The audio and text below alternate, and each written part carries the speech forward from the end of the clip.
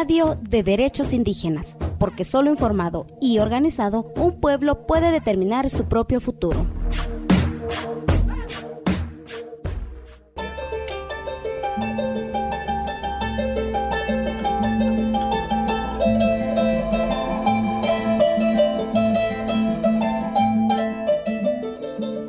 James Montano es un joven misak del sur de Colombia. Él es ingeniero agropecuario y magíster en estudios interdisciplinarios del desarrollo por la Universidad del Cauca, acompañante también de varios procesos del pueblo misak, entre ellos la Misak Universidad. Recientemente realizamos una entrevista con él. En ella reflexiona sobre temas como la educación propia, la situación que se vive en Colombia, en especial los pueblos indígenas, con la reciente llegada de un gobierno de izquierda, la crisis civilizatoria que como humanidad atravesamos y las aportaciones y saberes de los pueblos indígenas para hacer frente a ella. También reflexionó sobre la espiritualidad misak. Hoy, en Radio de Derechos Indígenas de Cultural Survival, estaremos escuchando su palabra. Bienvenidos, bienvenidas, comenzamos.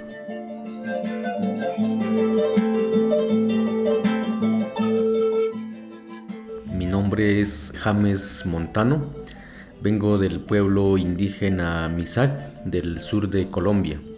Los Misak, o conocidos también como guambianos, desde la cosmovisión propia decimos que somos hijos, hijas del agua.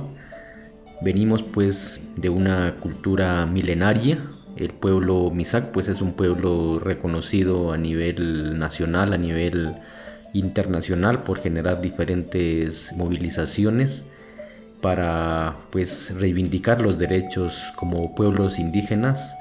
Y quizás un elemento muy visible que se vio en el 2020 fue el derribamiento de una estatua, Sebastián de Belalcázar, que pues visibilizó mucho este pueblo a nivel internacional. Si bien los pueblos indígenas hemos sido, entre comillas, colonizados, este proceso pues ha sido una dinámica de descolonización, ¿no? Si bien pues en Colombia es muy fuerte todavía pues el racismo, la imposición pues de figuras, de símbolos externos en territorios indígenas. Entonces una de las maneras de reivindicar pues nuestro territorio Puén, donde habitaron los antiguos Misak y donde estaba instalada pues la estatua de Sebastián de Belalcázar, un llamado conquistador, pero que realmente fue un usurpador de tierras, un violador, un genocida, etnocida. Entonces básicamente para poder reivindicar y honrar la memoria de nuestros ancestros se hizo pues ese ejercicio simbólico pues de derribar esa estatua pues que estuvo por más de 40 años. De mi parte pues acompaño un proceso que se llama la Misak Universidad. En el idioma propio se dice Alá Kusheya. Es un espacio pues donde hacemos minga para generar conocimiento. En México dirían el tequio. Es una especie de tequio pues para ampliar digamos los saberes, las sabidurías, refrescar las memorias. Pero también en términos digamos académicos también hago parte pues de un proyecto investigativo, pues trabajo como investigador, como docente ocasional en la Universidad del Cauca. Y básicamente pues mis temas son la soberanía alimentaria, pero muy desde una perspectiva también de la educación, ¿no? Desde una educación pues para el buen comer, para el buen vivir, ¿no?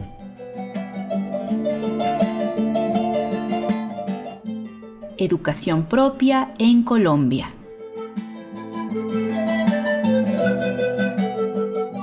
Este tema es un tema pues bastante amplio, ¿no? Vale decir pues que los pueblos indígenas, a raíz pues de que se ha impuesto una colonización educativa desde los años 1915, digamos, con el movimiento indígena en los años 70, en los años 80 se ha venido reivindicando la educación propia, ¿no?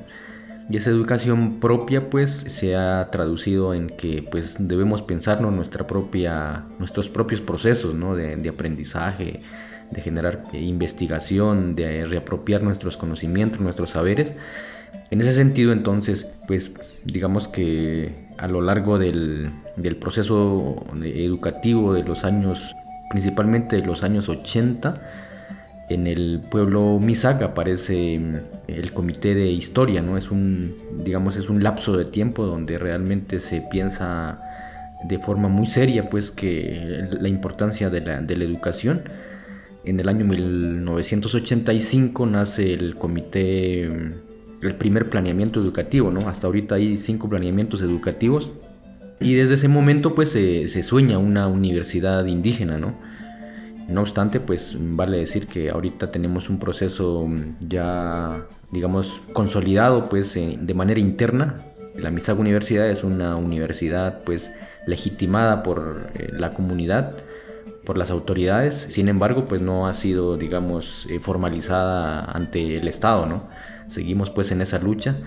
Pero pues en este momento, con un gobierno pues alternativo, pues el gobierno actual colombiano, digamos que tiene más voluntad política, a diferencia pues de otros momentos que realmente se ha negado esta posibilidad, digamos, de poder pensarnos una educación propia, pero también que sea respaldada por el Estado y por supuesto pues con recursos del Estado, porque sí, estamos siendo parte pues de esa nación pues colombiana, ¿no?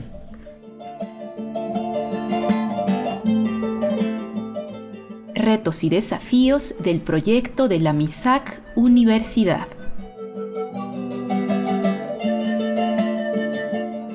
Son varios retos y también desafíos, ¿no? Entonces, igual que en muchos lugares, la gente pues quizá más joven principalmente por el tema, digamos, de la modernidad, pues sí, como todo estos procesos, pues digamos, de globalización, de consumo que están pues permanentes. También, digamos, no somos ajenos, digamos, a ese tipo de seducciones, pues, de este mundo pues moderno. Y pues en ese sentido, digamos que de pronto las complejidades que tenemos es que mucha de la gente joven sigue prefiriendo pues otros espacios, ¿no? Educativos. Las universidades pues en las grandes capitales, en Bogotá, en Cali, Popayán, sí, digamos, la gente joven sí prefiere, digamos, ese tipo de espacios. Sin embargo, también hay personas pues muy conscientes que revaloran, que de alguna manera están pensando pues reivindicar, digamos, esos saberes ancestrales, esos saberes pues milenarios de nuestros ancestros. Y en ese sentido, entonces, creo que tenemos que hacer pues más pedagogía sobre la importancia de la revalorización de los saberes propios, ¿no? Importancia de revalorar los saberes propios. Bueno, ha sido interesante, ¿no? En el sentido de que pues ya se cuenta con un proceso, digamos, desde la década de los años 80, 1980, ya se cuenta con un proceso, digamos, investigativo fuerte, ¿no? Si pues uno revisa, por ejemplo, en Google, no entra al internet, usted busca pueblo Misak o guambianos y te arroja un montón de información, ¿no? Ha habido mucha investigación, digamos, de comuneros Misak, pero también de antropólogos principalmente, ¿no? De externos. Entonces digamos que ya ha habido un proceso pues de larga data. No es suficiente, por supuesto, no hay que seguir indagando, hay que seguirnos preguntando, hay que ahondar pues en el idioma propio. Ahorita se está hablando, por ejemplo, del Cambahuam, que es es una escritura con grafemas propios, ¿no? Ya no es el abecedario, la A, B, C, D, pues, que siempre se utiliza y que uno traduce, pues, o escribe, y que lo hacen muchos pueblos y está bien, ¿no? Acá ya hay un pasito más, digamos, el Cambahuam es una simbología, es la escritura mediante la representación, digamos, de símbolos propios, ¿no? Mediante espirales, mediante, sí, formas, representaciones, pues, digamos, muy desde la naturaleza. Entonces creo que ahí hay un avance pues importante, digamos que se viene pues desarrollando en temas investigativos propios. ¿Cómo son los procesos de enseñanza propios? Pensamos que en el caso pues específicamente de la MISAG Universidad, decimos que la universidad no es, obviamente pues hay un espacio físico, ¿no? Y digamos una infraestructura en la vereda Santiago, pero decimos que la MISAG Universidad es todo el territorio, ¿no? Son las lagunas, los sitios donde nace el agua, son las huertas o los yatules como llamamos nosotros. Sí, digamos son diferentes espacios pues del territorio, los espacios pues de las familias. Entonces sí, digamos que decimos pues que es la universidad quizá más grande del mundo, ¿no? Tiene digamos mucho espacio pues para hacer procesos pedagógicos, entonces en ese lugar pues nos movemos y pues también digamos cuando tenemos la oportunidad pues de hacer visitas o intercambio de saberes fuera de la comunidad. Sí, en otros espacios pues también aprovechamos ese tipo de oportunidades pues para seguir aprendiendo.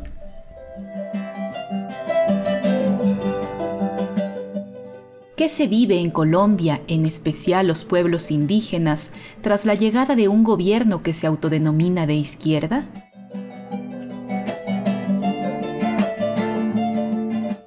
Pues si bien, digamos, es un gobierno pues alternativo, un gobierno de izquierda pues que fue pues apoyado por distintos pueblos indígenas y otros pueblos pues que han estado por muchos años en resistencia, vemos la posibilidad de quizás un sueño de materializar pues muchas apuestas pues que tenemos, ¿no? Como pueblos originarios. Sin embargo, pues vale decir que no es un proceso realmente fácil, ¿no? Porque pues si bien digamos las estructuras del Estado siguen siendo tremendamente coloniales, ¿no? Y pues muchas instituciones realmente cambiar un modelo digamos de manera estructural va a ser muy difícil, muy complejo, ¿no? En ese sentido, entonces creo que hay que seguir insistiendo. Seguramente van a haber cambios pues muy positivos, aunque pues digamos que el nuevo gobierno se posesionó el año pasado en agosto, no ni siquiera va un año, pero sí digamos que pues hay más cercanía, hay más amistad, hay voluntad política, ¿no? Pues a pesar que también digamos dentro de las instituciones aún siguen habiendo pues quizás rezagos de esa derecha pues que nos ha gobernado por más de 200 años, pero pues sí, digamos que hasta el momento pues hay una voluntad política. Sin embargo sí creemos que si en algún momento pues digamos hay que salir de pronto a llamar la atención pues en el buen sentido de la palabra pues de que realmente se cumplan los acuerdos, porque también sí hay muchas promesas, pero digamos que es un poco lento el proceso, pero creemos que pues si se necesita realmente que los acuerdos se cumplan en temas de tierras, en temas de salud, en temas de educación, sí, digamos en todos los ámbitos pues que nos movemos los pueblos, entonces será pues habrá que hacerlo, ¿no? Entonces, pero estamos todavía pues a la expectativa pues en menos de un año que se ha posesionado. Crisis civilizatoria y los aportes y saberes de los pueblos indígenas para hacer frente a ella. Pensamos que los pueblos indígenas tienen un saber y una sabiduría profunda que puede aportar precisamente a ese enfriamiento, digamos, del planeta, ¿no? Que pues es ocasionado, ya sabemos, por básicamente los grandes emporios económicos, y que pues eso responde, digamos, a una lógica pues del sistema económico que se ha venido marcando pues en el país hace quizás más de 200 años, ¿no? Sin embargo, sí pensamos que hay claves muy importantes, hay saberes muy profundos que van a ayudar realmente a mitigar este problema, pues en términos de crisis climática, en términos de crisis económica, ambiental, sí, digamos de las diferentes dimensiones, ¿no? Hay una crisis espiritual también, que sí, digamos, los pueblos indígenas aún tienen esos saberes, esas sabidurías muy, muy vivas y que pueden también ayudar a enseñar, digamos, cómo pues se puede construir un buen vivir, ¿no? Un vivir en armonía, un vivir en equilibrio, pues en estos problemas que estamos atravesando, pues de diferente índole, y pues que sí, digamos, es un conjunto a veces de distintas problemáticas y que se traducen pues como la crisis civilizatoria, ¿no? Pero sí, ahí hay, digamos que en los pueblos está un baluarte muy importante, digamos, de conocimientos propios que van a ayudar si lo sabemos aprovechar, van a ayudar a que pues podamos salvaguardar la vida, ¿no? Que es en este momento lo más importante.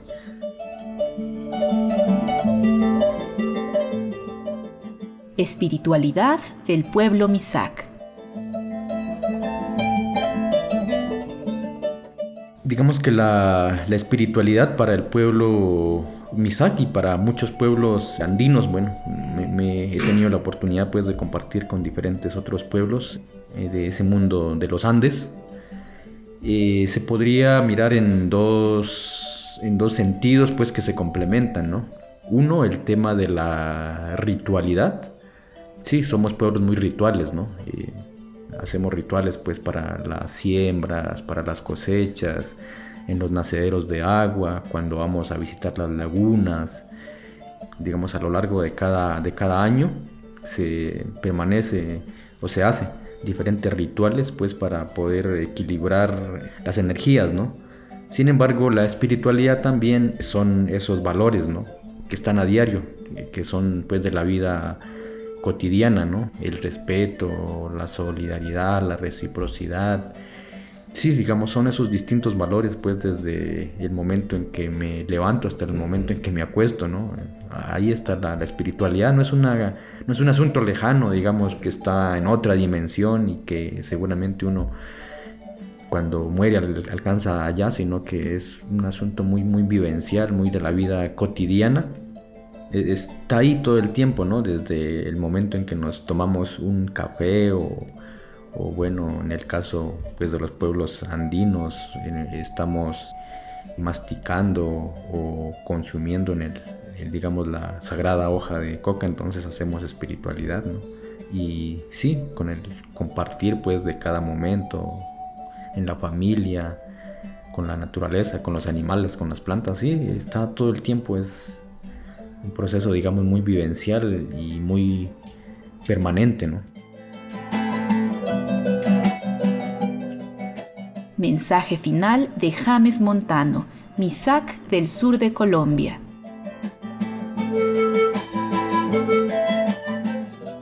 Un saludo pues especial para las distintas personas que escuchan en distintos lugares. Pues podría decir que en este momento es importante desde cada lugar, desde cada proceso, desde cada trabajo, sí, desde cada corazón, pensarnos que es importante construir, aportar, apoyar, pues para que seamos mejores seres humanos.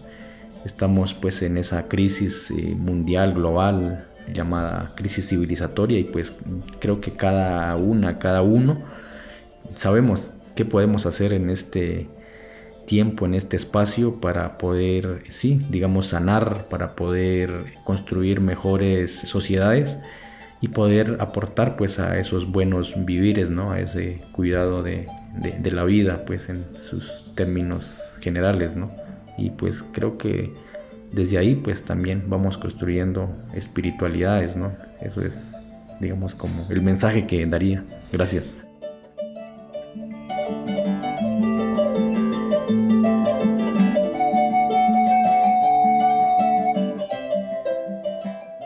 Cuéntenos qué desea escuchar sobre derechos de pueblos indígenas. Búscanos en Facebook y Twitter como CSORG72.